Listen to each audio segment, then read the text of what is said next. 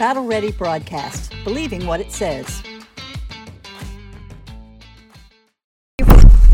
Wait. Hang on. I knew that was going to happen one day. Thank you for joining us for Battle Ready as our table falls to the ground. Hey, you know what? We're still going to go, and we're still going to start off the same way. I have my little card here that one of my friends at church made for me. And in one of our Battle Readies, we said, let's make this a daily part of our praise.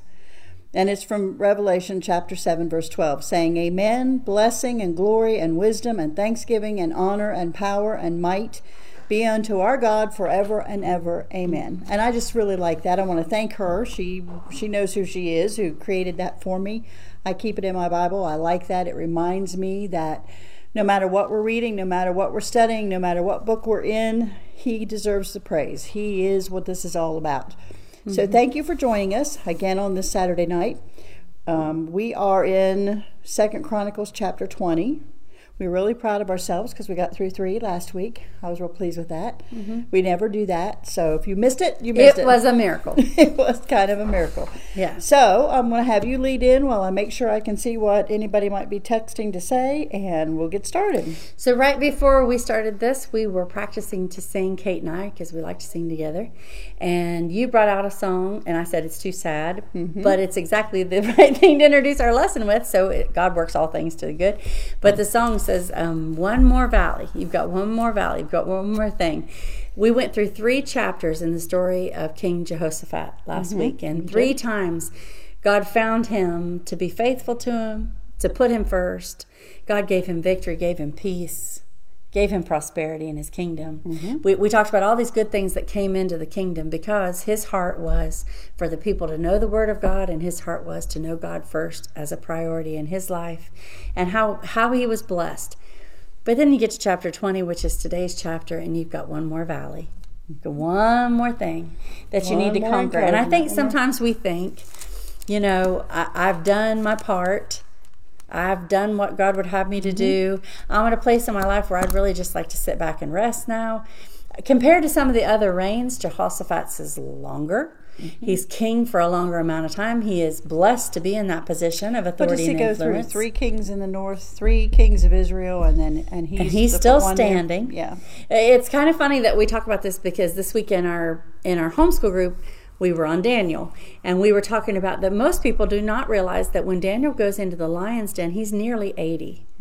And when he writes Daniel chapter 9, and he's interceding for his people, realizing that God's about to take them out of captivity and take them back to their land, he is over 80 years old. He's talking about the 70 years he spent in Babylon, but he's older. He walked that journey when he was taken out by the Babylonians. Now Medes and Persians are in charge.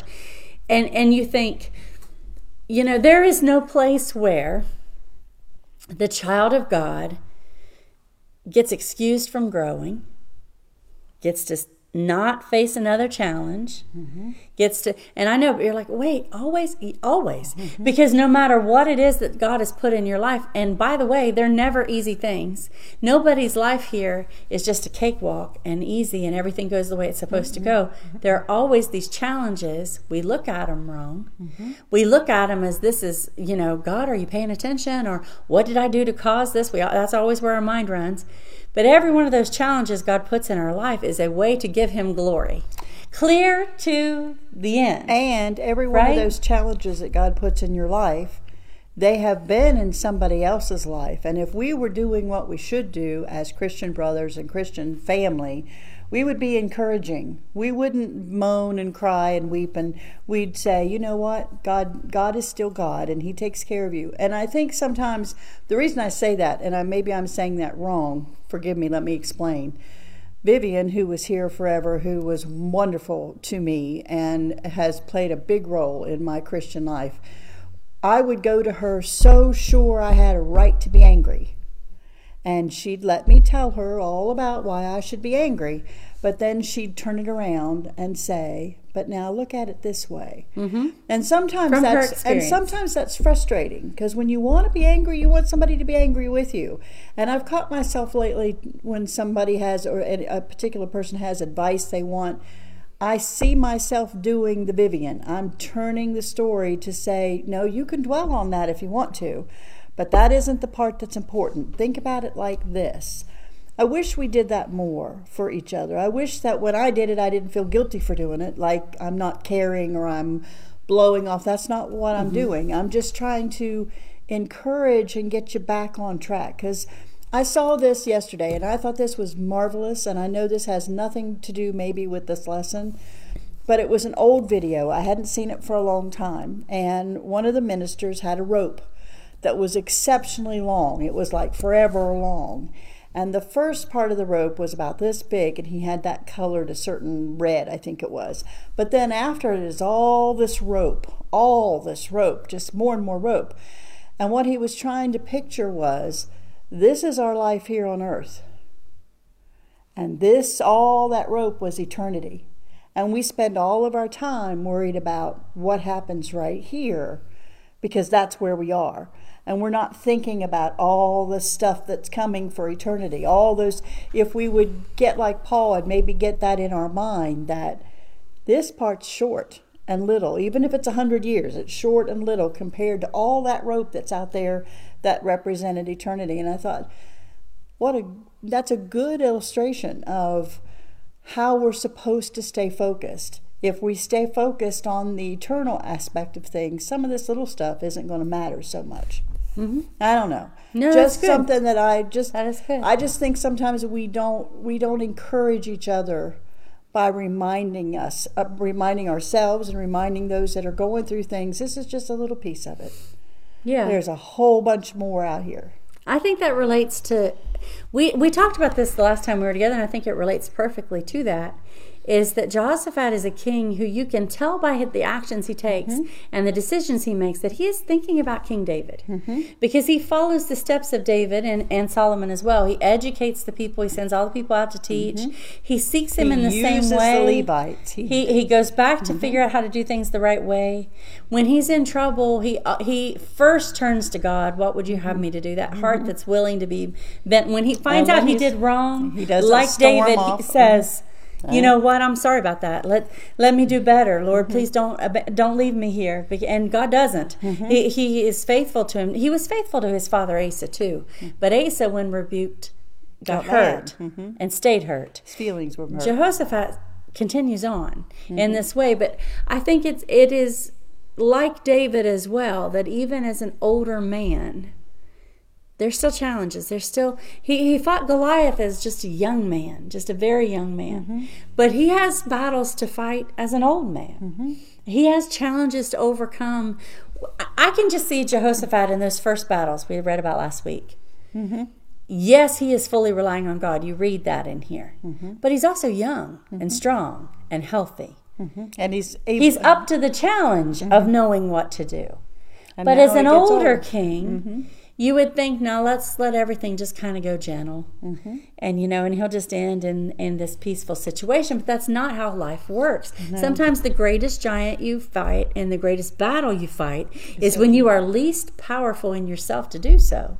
But isn't that what God says? He uses the ones that are least powerful to show you how powerful he is. So I absolutely think that's on purpose. That when we read about this battle that he comes against in chapter 20, he is, there's no question left in our mind that Jehoshaphat is not able to fight this battle, but God is. That's true. And that in his own power, there's not that. It says he feared. Well, yeah. And I think But what do you do with the fear? That's the focus of this lesson. And you think that. What do you do with the fear? You would think that as you got to be a Christian and you've been a Christian for a long time, you wouldn't be afraid. You wouldn't fear when things happen. You've seen what God can do. The song Livy says that they There's sing. There's nothing that our God can't do. There's nothing he can't do, and we know that. We will praise that when we're hearing that song sung. But in our lives, fear creeps in. And I think fear is the greatest enemy that a Christian fights. For fear this reason, causes doubt. Satan's a terrorist. He is. He is a terrorist. If you think of the definition of a terrorist, it's not that you have the power to actually change anything. They really don't. But they have the power to terrify you, to make you miserable, to make you feel powerless, so that you don't know the strength that's at your disposal. You don't know the power of God that He's willing to put in your life. Fear just paralyzes us. It makes us freeze up, and this It makes king us is forget. afraid. It makes us forget. He said, but we said we're going to talk about these kings is what are they models of? What are they models of in Christ, most of all? And then what are they models of for us? He's a model of what do you do with the emotion of fear? What do you do with that feeling? And how should we handle that? How did Christ handle that? You can't tell me not. Now listen, fear, perfect love casts out fear, but you know that the humanity of Christ feared. Not fear might not even be the right word. Was not looking forward to the cross. Despised the when shame. He's praying as great drops of blood in the garden, and he's agonizing over that. And Father, if it's your will, let this cup pass from me. But he goes to That's prayer. real. But where do you go with that? Straight to prayer. the Father. And I don't know about you. I don't know how you handle things, but when things are overwhelming for me, now just for me. When things are overwhelming for me, it's not always the first thing I think of, but eventually if I get to the book, if I get to the Word of God and start reading, it seems like I can handle whatever is overwhelming me because my it poor reminds family, me. Bless their heart. What's wrong with your poor family? Okay, because first of all, when I'm hurting or I'm scared, I'm grouchy. Everybody in my family loves me. I am in one of the most loving families in the entire world. When I'm hurting or I'm scared about something, they always want to help. And all I want is them to go away so I can be alone with the Lord. Because if I can get by myself, that's what you're talking about. If I can get by myself with my Bible open, if I get by myself in prayer, I know who I need to talk to. And I know who can fix it. And I know who can fix it. I appreciate that everybody loves me so much. I wouldn't trade my family for the world. I love that if I'm in trouble, they're all around me. But I need Jesus. And I need him right now. And I need everybody to let me talk to him. I think that's what he does too. But that's what I've had to do forever. But I can't handle this. Let me get to Jesus. You learn to do that. Sure. You learn that's where you go. It's not some imaginary thing out here. But it's here interesting that some of these kings didn't learn that. Some of these kings have known that and forgotten it. They've leaned on other people. And they've they trusted never in other prosper. things. But what do you do with that fear when it comes? So who let's do you talk turn about to? his fear. We are in II Chronicles Chapter 20. And we'll just start reading for a little bit because this is a pretty long chapter. It's got a lot of good stuff in it though. And it came to pass after this also that the children of Moab and the children of Ammon, and with them other besides, the Ammonites, came against Jehoshaphat to battle. So first of all, just really briefly, Ammon, Moab, and Ammonites. These nations are descendants of Lot and incestuous relationship with his daughters. They are nations that have been problematic for the nation of Israel all along, but that Israel did not completely destroy when they came into the whole promised land. That because they are, Lot was a righteous man who they descended from, and there was knowledge of God at one point. It's long gone. These nations have turned their backs on God. Not only are they there, but you're going to read in a couple of verses, they're joined by Esau's descendants, the Edomites. The ones that they weren't allowed who to also battle Esau with, knew right? who God was, Right. right? But at this point, completely turned away. The ones they were prevented from destroying, that's right, are these nations that have gathered at their gates. They've joined with the Syrians. We've already had issue with the Syrians just a couple chapters ago. The Syrians are across the Dead Sea from them. That's why they're going to say they come across the sea to fight. So all these nations that have been problematic, though, now joining together to come in unity to fight against And don't forget, Judah. There's always nation this of one Judah. guy, right? I love Right. this guy because in that verse 2, this is the guy that no matter where you are, there's one in every crowd. And I say that lovingly. Sometimes I don't even think people realize what they do. But this is what it says. Then there came some that told Jehoshaphat, saying, There comes a great multitude against you from beyond the sea on this side, Syria. And behold, they be in Hazon Tamar, which is in Gedi. They're coming to get you. They don't like you. They don't want you to be prosperous. They're going to get you. There's not just a little bit, there's a whole bunch. I always think of the story of Job. There was always one left to come and tell him how bad things were. There's always someone around you. There's always someone who will come to tell you all the bad.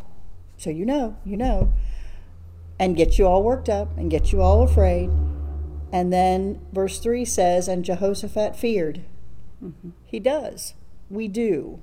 We just sometimes it's the noise of what's going to happen, not necessarily what does happen. I had to do this next line this week. I had to do this. I've experienced this week.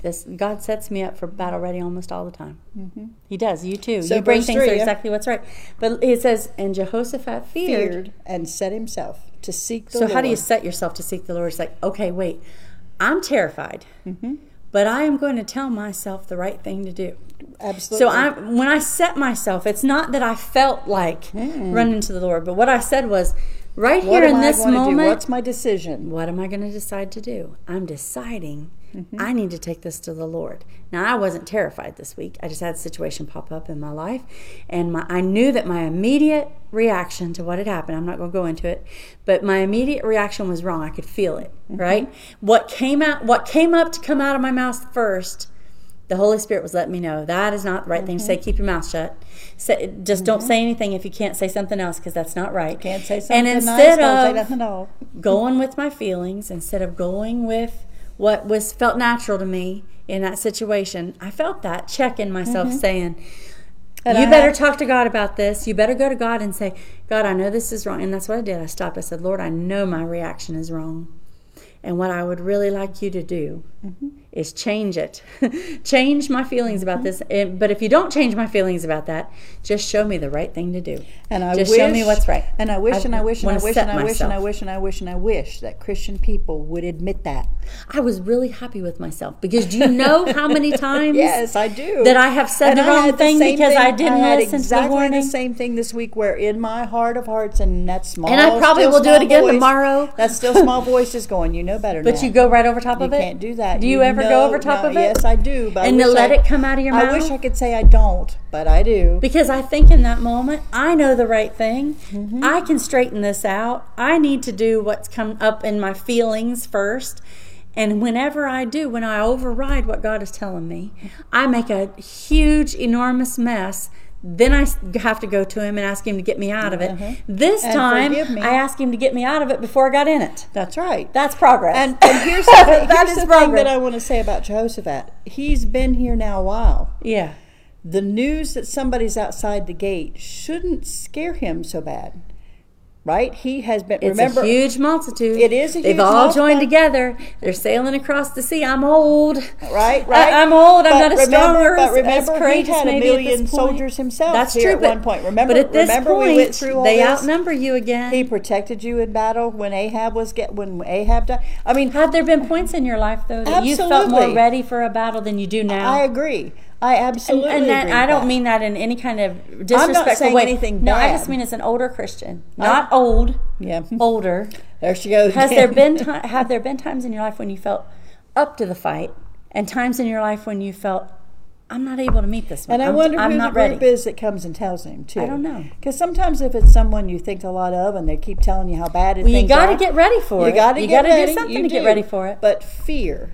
The fear is that fear part is what caught my attention. And Jehoshaphat feared, but in his fear, he set himself to seek the Lord. I made up my mind. I'm going to God with this. We all have to do that. Yeah. Every day, all day long. We have to. If we are not paying attention, we'll glide right over something that if we had set our knowledge, what we know to do is the right thing, it would have been so much better. And like you said, I'm real pleased when I get one right, but then I'll turn around and mess up another one. I'm saying I'm going to get them all right, but what I thought was, isn't it better, so much better, it was good to me to let God fix the mess before I made it as opposed to after I made it. Because He will come in and help me when I make a mess. You feel like you mature a little bit right there, right? You matured. I've matured enough that I hate got to that even one maybe say that. Right. But then tomorrow you're going to do something just as dumb because that's the way we work. But what did he do? He set himself. And Jehoshaphat feared, and he set himself, and then he proclaimed a fast throughout all Judah. And I want to talk about that just for a minute. That's not something we do or talk about very much anymore in the church. He cannot do step number 2 unless you had chapters 16, 17, 18, 19. The reason he can say to his people, hey, this is serious, fast and pray, is because he's educated them about the law of the Lord. He's set their hearts back toward God. Yes. He has brought the religious standard back. He's torn down the groves and the high places. Torah. He's reading the Word. So now when he's in this strait that's got him terrified, he can say to his nation, fast with me, Pray with me. Remember how God saved us before. Remember how he brought us through chapter 18. Remember how he brought us through chapter 19. Right? He can say to them with authority. What's the last verse of the last chapter? It says something like, when you do God Deal good, courageously, and the Lord shall be with you, shall be with the good. Shall be with the good. I can't go to them if they're not good and say, pray with me. Have you ever been in a situation where you needed somebody to pray and you selectively asked people to pray for you because you knew that person, right? Yes, I You have. had confidence in that person's prayers. You said, this is serious. Will you pray with me? Will you fast with me? And you can't ask everybody to do that because not everybody will. They're not going to, number one. Number two, that's a lot to ask. But you can, when you go to God's people and you say, I really need you to pray, will you fast with me? And you can feel those prayers. And a lot of times, sometimes in the church world, and I'm not saying always, I'm just saying sometimes, fasting becomes a badge of honor instead of what it's intended to be. So what is it intended So to fasting should be humbling yourself before God. In my opinion. For what purpose? For salvation of souls, for God to get glory, for a situation to be handled, for not to make me look like something because I fast, and not for me to tout about and say, because I'm never really even supposed to tell you I'm fasting. I'm not supposed to say, I'm sorry, I can't do that today, I'm fasting. Jesus said, don't go around looking like you're fasting, so everybody will think how sad holy you are. and puny, yeah. But all through scriptures, kings and leaders and soldiers have Christians said, and Christ himself called a public fast. Called a fast. Let's all for their fast. nation, for so everybody. it wasn't like it was a secret, but it wasn't like, look how holy I am. How holy it was, let's do this together. Or and no offense. We've had fast proclaimed in the United States, by the way, by presidents. Prayers and days of praying and fasting President Lincoln did that in the middle of the Civil War. Said everybody needs to fast and pray, and that was a public. Everybody in. Get this is serious. Yes. We need to fast and pray. Right. And I always think of it like, I don't always think of it. That's a wrong phrase to say, but I kind of think about it like, do you remember when we used to have boom boxes, and you're dialing in? No, I'm not that old. And you're dialing in the radio station, and you're almost to it, and then you go past it, and it's fuzzy again. Then you go back. I feel like when we fast and pray, it's not so much that like we're going to hold our breath till you do what we say. Because I think some people get that idea about fasting. I'm going to fast until God does what I want. No. But I think that when you fast and pray, it's like you're dialing in the voice of God. Like, let me make sure I hear you. Let me make sure that what we're about to do is the right thing to do. What we need to do is so clear to us. I prayed this the other day for a friend of mine. I said, they asked me to pray, and I said, here's what I'm going to pray. I'm going to pray that God is so obvious with his answer that you can't mess it up. And to me, that I feel like that's what fasting does. It takes your mind off all the distracting things and all the selfish things. It makes you focus. And you focus in on like, am I right? Can I understand what he's saying? And is this what I'm to do? Not only that, in my opinion, and I've grown up with different kinds of fasts. So in my opinion, only my opinion, don't take that to the bank.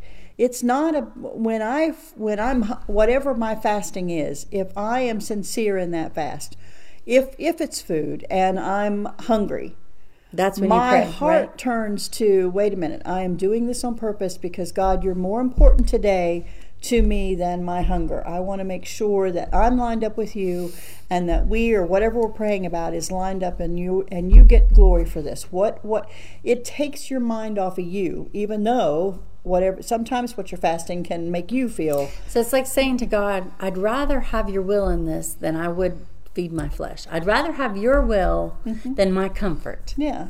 Right? And in the Old Testament, they put on sackcloth so their body wasn't comfortable. Ashes so their skin wasn't comfortable. And they looked awful. But that became something bad because it became about attention seeking in the New Testament. But when they humble, you said that word that was so important about fasting, I think, is that you humbled yourself so that you're not the most important thing in that day. Not at all. You're never really supposed to be the most important thing, but this day, but we forget. You're particularly paying attention that this isn't about me. And this is about something bigger than me. I'm looking for an answer. I'm seeking God's answer. I don't think ever that we as human beings maybe I'm wrong, please forgive me if I'm wrong, but I don't think we ever have the right to say, God, I'm going to hold my breath and turn green and die until you do what I say. But do you not know what I'm talking about when I say that? But I'm going to fast, so God has to do it. They're claiming things in the name of Jesus, and they're doing things, and I get that. I understand that in part. But no, I don't. We can ask God for anything, but God has the right to and will do what's right for us. And I want Him to do what's time. right for us. I don't want a say. God that's going to do something just because I want that. Maybe that's the wrong thing for me to want. He doesn't work for me. No, I work for Him. I'm fasting so He can show me what I need to do. Right. Not so I can show God what He needs to do. I heard a preacher talk really nice, or did a really good sermon on binding things. They're just going to bind Satan. No, Jesus takes care of that. I take care of making sure my relationship to Christ is good. I go to Him and say, hey, I'd really appreciate it if you take care of Him, which He will, but it's not, we make ourselves out to be far more important we always get it or backwards. Powerful than we need to be. We forget who this is for. But I like it that he called a fast. He proclaimed a fast. He turned to God first. And I think of all the things that David did, that's what David did best. That's David's heart. That's what David did in best. This descendant. Instead of just falling apart and trying things on his own, he would turn to God first. Saul, on the other hand, thought he figured things out, and when he thought he had something figured out, then he did. And then if it messed up, he'd turn to God. But David didn't do that. I wish I was more like David. I wish I could get myself more like David. I'm just going to tell you. we don't I'm just going right? to tell you that I always get my feelings hurt in the story of Saul because that is my temptation to try to figure it out on my own. And ask God to bless what I'm doing. We all do that. But my husband's not that way. My husband is more like David. He is that guy who, like he's always saying to us, he said to the kids today, we went for a walk and we were all riding in the car together to go for a walk, and he was just like, we were talking about situations in the future, how are we going to handle this and that, and he said, I tell you what I'm going to do, I'm going to believe what the Bible says about it. And he said, I'm just going to hang on to that, and when I start feeling and thinking other things, I'm going to go back to what did God say about it. And he's always been like that. He's always been the guy that said, well, now God said, so what do you believe? I try to do that. But you just got to do it. I don't always get there, but there's something to be said for those little words in verse 3, and set himself to seek the Lord. That's a piece of our Christian life that you can't do for me, and I can't do for you. We can't do it for somebody else. They have to set themselves to seek the Lord. I have to determine in this, whatever the situation is, that's where I'm going to go. That's how I'm going to turn. So he determines to seek the Lord. He proclaims a fast, and he feels like he has the authority to do that because he has set them in a right way. And then he does something really, really, really important that I don't want us to miss. He gathers them together. So let's do that. Verse 4, and Judah gathered themselves together to ask help of the Lord. Even out of all the cities of Judah, they came to seek the Lord. A church, a group, a city, a nation, a family, doesn't matter. If you come together to seek the Lord physically, what's it say they'll do? I know we can come together on Facebook. We are right now. I know we can come together over the phone. People do that all the time that live distances apart. But we have forsaken in 2023 the coming together of the church. We have. The coming together of believers and the power that's in physically being present together and calling out to the Lord in unity. The Bible talks about two pieces of rope are strong, but three's better. And when we all bring it in, when we are physically in contact with one another, the distractions put outside the door, there is a value in that beyond belief. And he brings the nations together and illustrates that right here. He absolutely does. Not only do they come together fasting. They come together praying. The last time they came for a feast. They came for sacrifices. They came for all those blessings. But coming not for what you're getting. We need help, but because we need to bind together and seek the Lord's face. Help of the Lord, right? And people, when people do come to church, sometimes you're still coming just to get. They're not coming to get. They're coming to ask God together on behalf of everyone that's present. God, will you show us the way and make it plain? Right? And not only do the regular people come, and not only do the king's people come, but here's another footstep of David. The descendants of the people who praised in David's day are the ones are standing in the congregation in front of the temple. These men, the great grandson of the one who did mighty men stuff. Yeah. When we were in First Chronicles, we named those singers and those praisers and those testifiers and those poets. Their descendants are still here. We went to Psalms and we read the things they wrote. Here's their family. And they're right there at the temple as everyone gathers around the temple. Now we haven't got and there they're yet. Singing and there's and a piece praising. Of this I really like too. We'll get it. But I'm just saying. Once again, though, he said, "Now, how do we handle this? We set our heart toward God. When we're going to seek God, we handle this with praise. We set ourselves to seek the Lord." And I like in verse 5, it says, "And Jehoshaphat stood in the congregation of Judah and Jerusalem in the house of the Lord before the new court." I would say this to leaders, people who want to be leaders or think of themselves as leaders or examples. He needs to be there. Not only is he there, he's not above the congregation. No, he's with them. He's in the congregation. Verse 6, and said, this is what Jehoshaphat says. And listen to what he says. He says, and said, "O Lord God of our fathers, art not thou God in heaven? And rulest not thou over all the kingdoms of the heathen? And in thine hand is there not power and might, so that none is able to withstand thee? Our Father, which art in heaven, hallowed be thy name." But what's he doing? He's praising. You get some praise. I need to give you praise before I start anything, right? I know who you are. And are you not the God of everything? Yep, of course you are. Verse 7, "Art not thou our God, who didst drive out the inhabitants of this land before the people of Israel, and gave it to the seed of Abraham, thy friend, forever? Mm-hmm. Our Father, which art in heaven, hallowed be thy name." I always think of that. I keep breaking it down, but praise. Who is he? Mm-hmm. Who is he? How did we get here? What did he say? And who are we? You're his friend. First thing in my prayer when I'm in trouble is remembering who he is. That's exactly right. Now, God, aren't you the one that made me? Hallowed be thy name. Don't you know my beginning and my ending? Holy. You rule heaven, you rule earth. You are God before you do anything else. And then second, I know what you said. You said you'd never leave me or forsake me. Your will be done. You said you'd see me all the way to the end. You Your said will be done on earth Jesus' blood covers my sins. I don't need to panic that I'm not forgiven. I don't need to panic that I'm cast out and cast away. You said he that likes if I for trust us him to say, you said. Because when you say it, you're not saying, God, I think you forgot. You're saying, God, I believe that if you said it, you're going to do it. Mm-hmm. I know who you are, and I know what you said. And I know Abraham was your friend. And they dwelt therein and have built thee a sanctuary for thy name, saying, if when evil comes upon us. Now, my brain immediately goes back to Solomon. Who said? That's what I mean. He's not getting this new. When this sword or judgment or pestilence or famine, we stand before this house and in thy presence, for thy name is in this house. Right. And cry unto thee in our affliction, then thou wilt hear and help. He is simply going back to the words. And God said, I'll do that. And that's what he said. God told Solomon, I'll do that. And Jehoshaphat says, you said it, so I know you're going to take care of this. And I know you will. So he's terrified. Mm-hmm. But what he's confessing is faith. Absolutely. So I feel afraid, but I know who you are, and I know what you said, and I know that you said if we do this, you'll do that. So I'm going to trust and hold on to what you said, despite how I feel. Pray, fast. That's nice. Believe, isn't it? That's nice. That's the combination. That's when Jesus gives them the Lord's Prayer. Isn't that what he says to them? According to the New Testament, fear has no place in a Christian's life. Fear has no place. No, because we've got this much of the rope that we're dealing with now, and we've got all this rope out here that's eternity. This little bit we make way more important than it needs to be. Those things that we worry about and so we can much. Trust him. And we can trust him.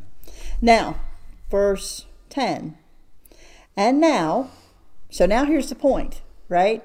I've praised you. I've expressed my faith and my belief in you. I've remembered what your word says, because he's taking that from the recordings of what Solomon did and what was said when the temple was built, how God answered. We already went through all that. And now, behold, the children of Ammon and Moab and Mount Seir, whom thou wouldest not let Israel invade, when they came out of the land of Egypt, but they turned from them and destroyed them not. We didn't kill them then. You told us not to, so we didn't. Behold, I say how they reward us to come to cast us out of thy possession, which thou hast given us to inherit. Here's what's going on, God. God already knows, but I'm saying it out loud. for the congregation, for the people, for the cities, for everybody that's here to hear what's going on. Verse 12, O our God, wilt thou not judge them? For we have no might against this great company that cometh against us.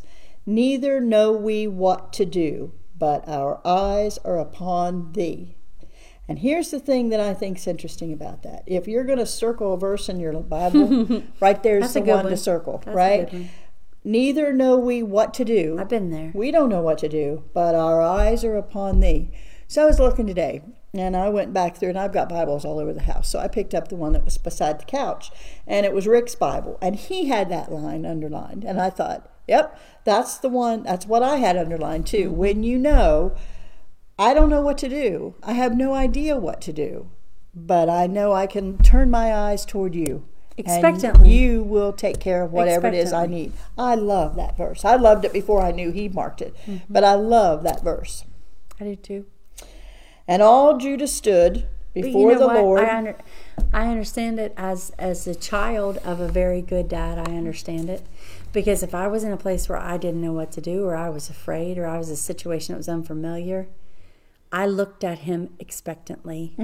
I knew that he knew what to do. I knew that he was not going to let anything happen to me. If I was with my dad, I didn't have to be afraid. Because that might be very scary. That situation might be very unfamiliar, but he's here.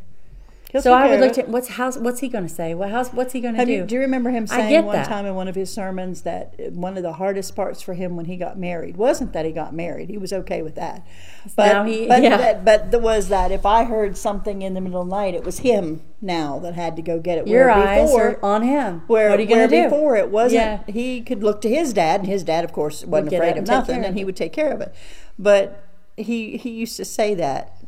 But I always felt that way about him. I always felt like there was nothing that would happen that if my dad was there, I had to worry about. He was going to take care of it, whatever it was. And my eyes were just like, I don't know what to do, but you do. And shouldn't we be even more so with God? Well, of course. I mean, I can't help but think that as Jehoshaphat prays this, he already knows the Ethiopian revolt that God took him through, and I think all the little things that he's already done.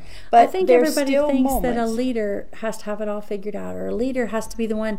Like we think that in American politics, we think the leader that we want to elect is the one that's got all the right answers, and that like we can turn our eyes toward him. But Jehoshaphat's letting this whole nation know, I don't have the answer.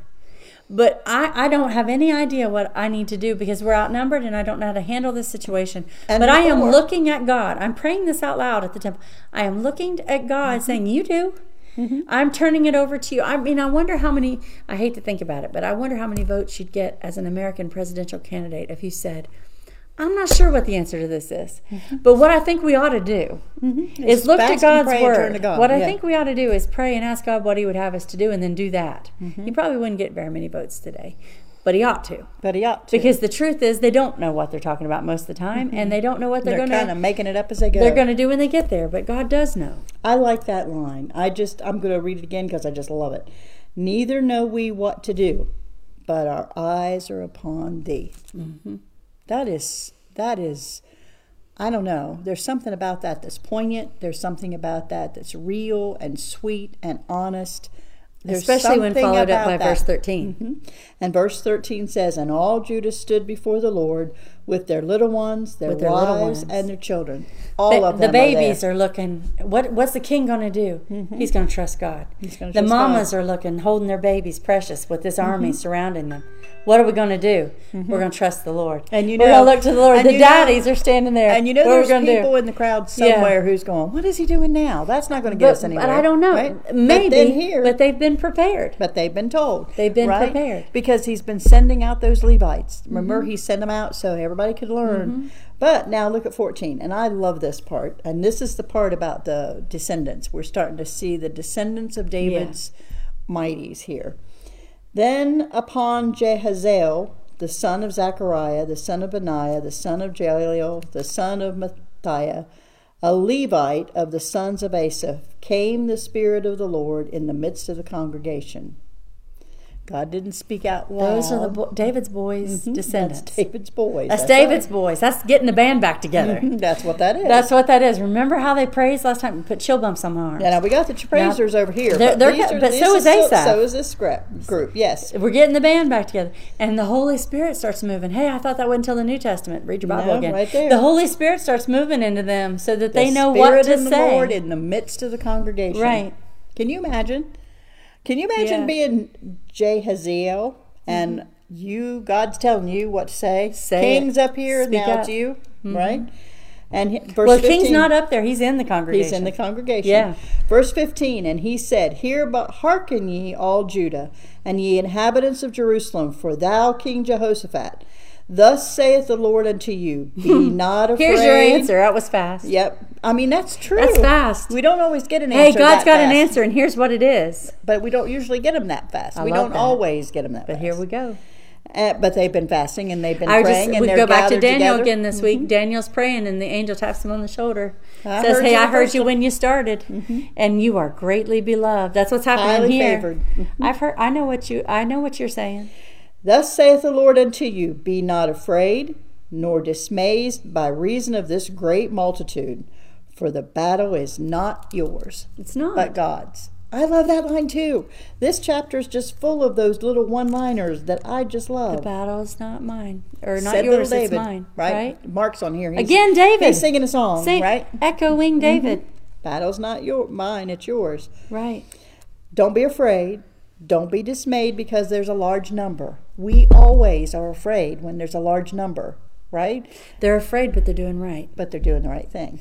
You're going to be afraid. You're going to be afraid. But when that fear comes, do what you know to do. For the battle is not yours, but God's. Tomorrow go ye down against them. Behold, they come up by the cliff of Ziz, and ye shall find them at the end of the brook before the wilderness of Jeruel. Ye shall not need to fight in this battle. Set yourselves, stand ye still, and see the salvation of the Lord with you. Have you heard that before? Yeah, have you heard that before? That's Joshua. And that's Moses. And that's Moses. O Judah and Jerusalem, fear not, nor be dismayed. Tomorrow go out against them, for the Lord will be with you. Now, what if they decided that just I didn't can feel seem the Holy right? Spirit now. I know I can too. But what if they decided, I don't know, just go out there and stand still? You know. Well, they just ask him. There's a whole lot of them. But they just ask him. Right. Here's your answer. Here's your answer. I've got you. It's not your battle. It's mine. I want you. But they have to do what he tells them. You don't see anybody arguing against it. No. You don't see anybody saying, I don't trust it. Because they're all in one mind and one accord. They're gathered together. Where they're supposed to seek their help. Doing what God said he would do if they would do it. God said, if you do this, I'll honor it when you turn to the temple. That's what he said. The battle's not yours. They've been ready. They got ready. And they were ready to fast. They were ready to pray. They were ready to turn to God. And now God, of course, will answer. Because that's what he does. He's wanting to answer. And we won't get in the place where he can. We won't let him. And he wants to answer. He wants to do it. Ye shall not need to fight. Set yourselves. Stand still. And see the salvation of your Lord. And Jehoshaphat's reaction is to bow with his face to the ground. And all Judah, he's undone, and the inhabitants of Jerusalem fell before the Lord. I know you have. Worshiping the Lord. Have you not been completely undone in the Lord? Yes. Just like, I can't believe how you answered that prayer. You're right. I am blown away how you did that. Friend of mine, we're talking about this week. She said, I asked God something, he answered before I started talking. She said, I'm shocked. And I'm like, why am I shocked? That's who God is. That's what he does. And but have you not found yourself on your face saying, thank you. I don't know how we did this. I can't believe you did that. I don't but know you did it. But you did it. You did it more than I asked you. You had a better plan than I had. You had more than I was ready to ask you for. And I didn't have to do anything except be there, stand still, do my part, and let you be God. And trust that you will keep your word. Which he does. Yeah. Right? I love that part. There's several little one-liners in II Chronicles Chapter 20 that I think if you haven't marked, you should. And that's one of them too. Verse 19, and here we go. And the Levites of the children of the Kohathites and of the children of the Korhites stood up, the old band, to praise the Lord God of Israel with a loud voice on high. So they all fall down and worship the Lord. And then what happens? They get their praise on. They get the praise going, right?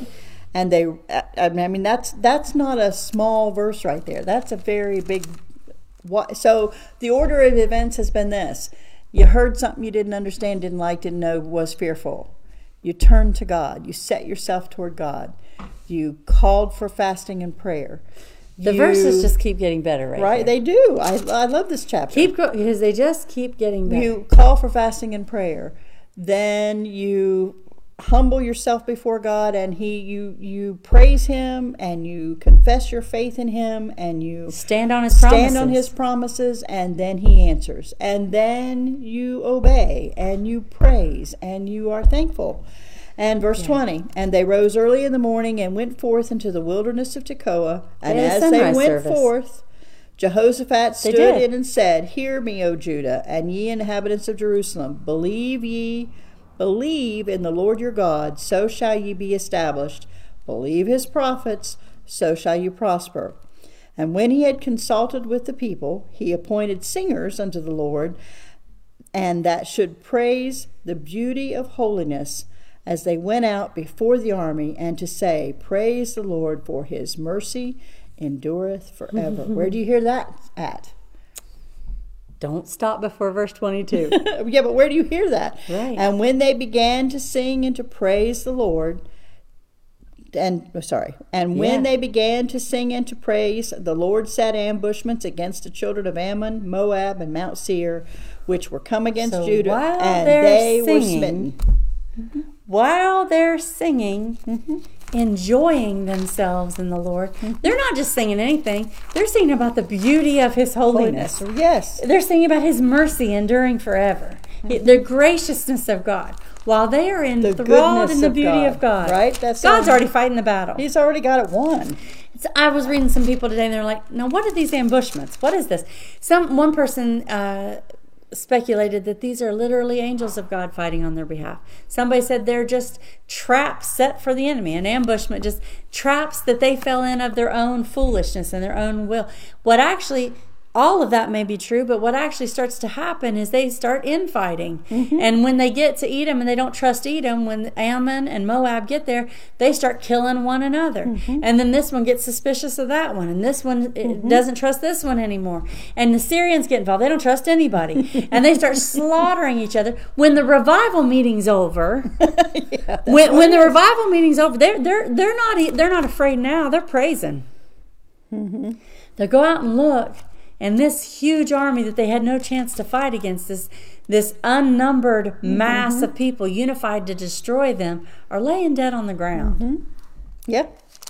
Because while they were praising, God was taking care of the problem. I don't know which psalm it is. I can't find it right now. He was already doing it. But remember, it says the song repeats itself over and over. His mercy endureth forever. And everything that hath breath, praise the Lord. Praise the Lord. I mean, those two things. He said, you're not going to have to fight. Not only did they not fight, they got to enjoy the time of the fight. Yeah, they walked the time of the fight, they're praising. They're not singing all this stuff, but it says, they began to sing, and then verse 23 says, For when the children of Ammon and Moab stood up against the inhabitants of Mount Seir, utterly to slay and destroy them, and when they made an end of the inhabitants of Seir, everyone helped to destroy another. And when Judah came toward the watchtower in the wilderness, so they haven't got there yet. Right. They looked unto the multitude, all those ones that were out there gathered against him to be such a problem, and looked unto the multitude, and behold, there were dead bodies fallen to the earth, and none escaped. They just said, not the first time. It's not the first time you've heard them all kill themselves. They said, that's the best time I've ever had in a war.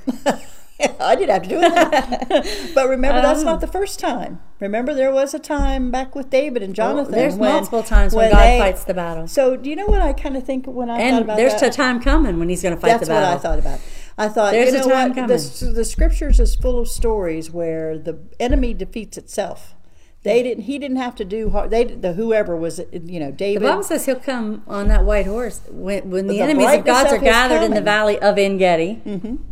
And the brightness this of his place, coming. Yes. when they're gathered in this valley to come against This is God's not a good people, place to and it says fight. He'll destroy them with the brightness of His coming. It says The words of His stand mouth. still and see watch. the salvation of the Lord. This Right. He's going to fight our battle, And He's going to win. and He's going to win. Right? And you know what when- we're going to be doing? praising the Lord. Praising over His here, name. Because His mercy And we're going to be endures saying His forever. mercy endures forever. Look at the beauty of His holiness. Look at His perfection. Look at His grace. And I saw Have you heavens ever seen open and a anything white like our horse. God? No. That's what we're going to be saying. That's what we're going to be saying. And that's what they had the moment. So to me, this is like a little snippet of this big old It stuff is. over here in Revelation where you see again, this king is a picture. What happened to this king is pointing us to the King, Christ.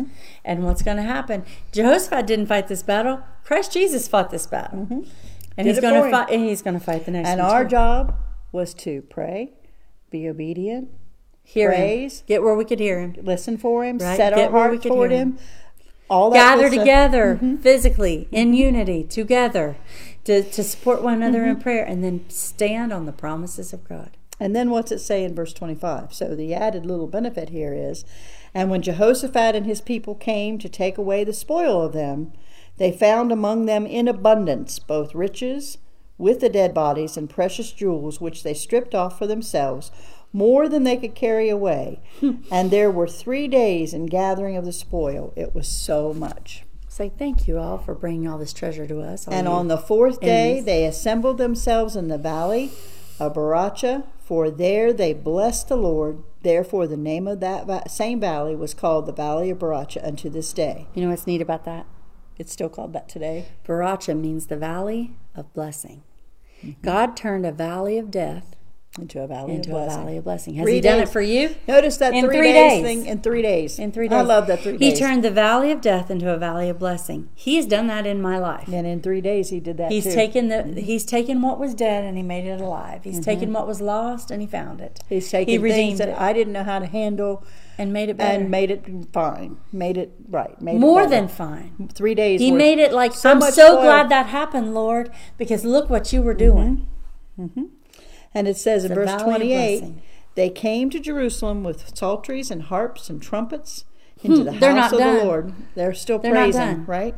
And the fear of God was on all the kingdoms of those countries when they had heard that the Lord fought against the enemies of Israel. So the realm of Jehoshaphat was quiet, for his God gave him rest round about. Even the world pretty knows good, when right? God's taking care of you, right? Now- Even the world understands. Oh, sorry. Like I told you, I think he dropped truly, truly, truly tried to follow the example of David and I think Solomon. we should you all see that truly, in truly, him. truly try to follow the But example he of found, David. but he didn't say, do this because you're David's God or do this because you're Solomon's God. He said, do this because our Lord. You are our Lord. He found God to be true in his life. Now, I am grateful for the witness of my grandparents and my great-grandparents and my parents and my church and all the people that have influenced me in my life. I am so grateful that he is their God. And I depend on that example and I try to follow it.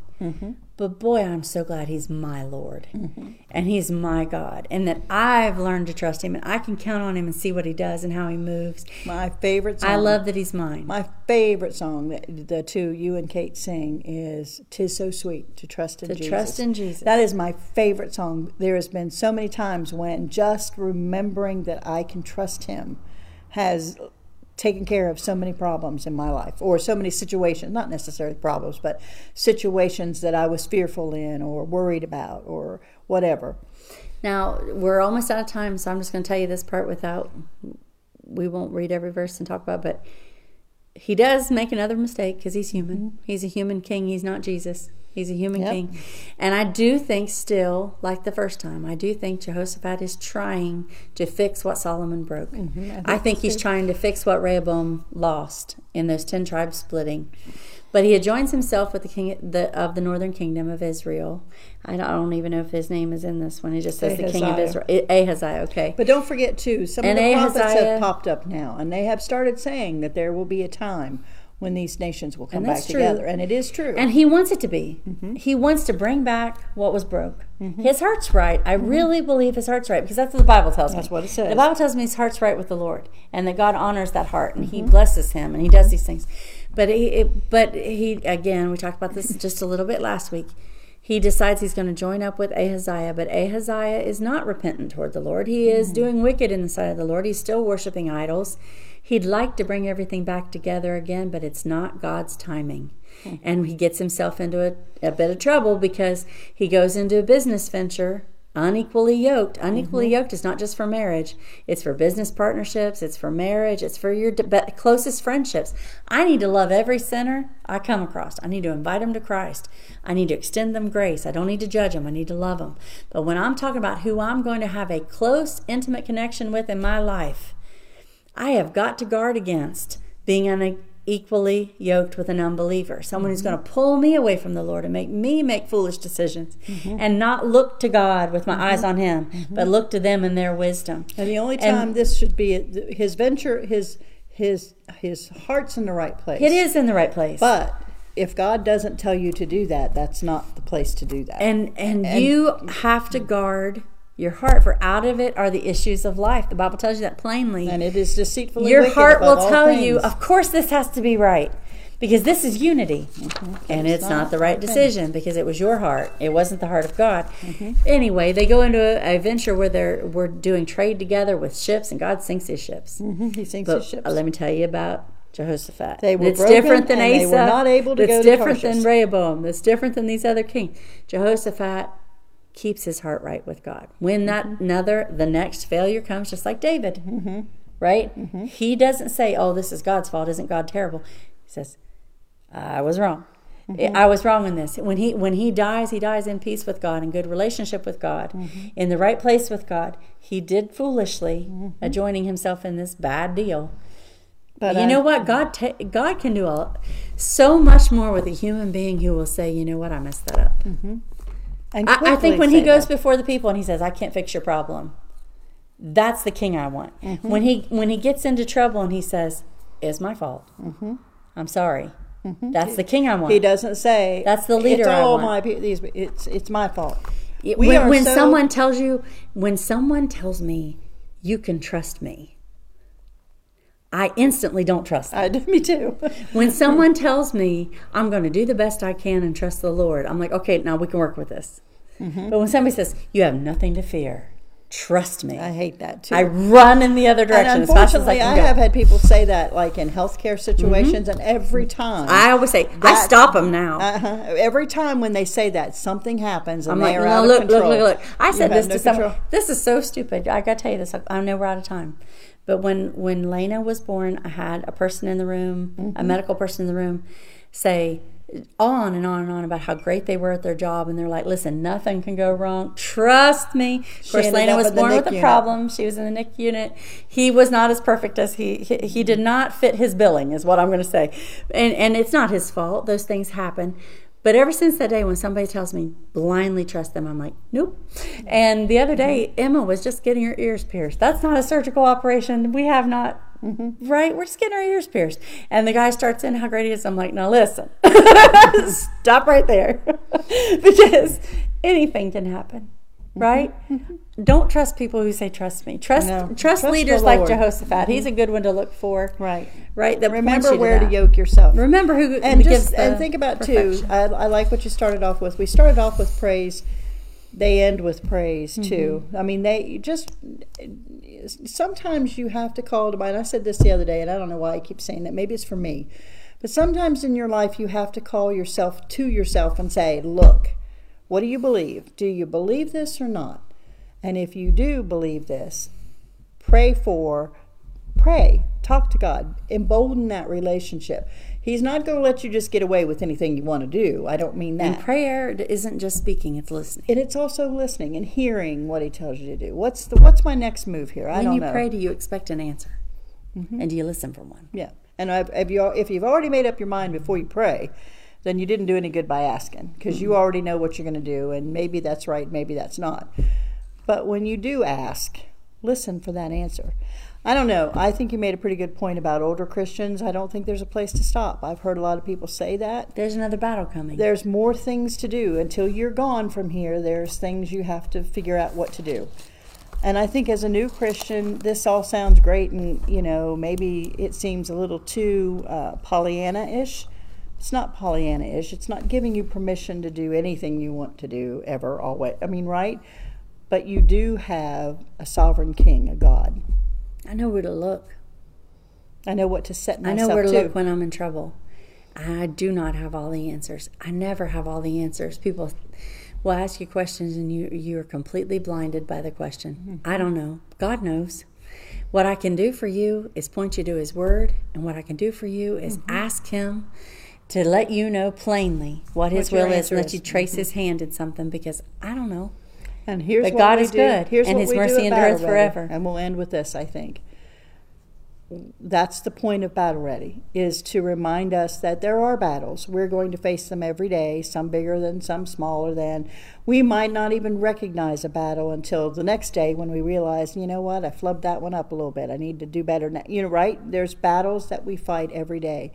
And we simply believe what the Word of God says. Just believe what it says. Even if you feel scared. Especially when That's you feel a feeling. scared. What if you set your mind to believe? Set your mind to believe. And confess your faith and talk to your Father. Talk to your King. All right. Thank you for joining us. Keep your Bibles out. Keep them open. Get to church tomorrow. You need that fellowship one with another. We will see you next week, Lord willing.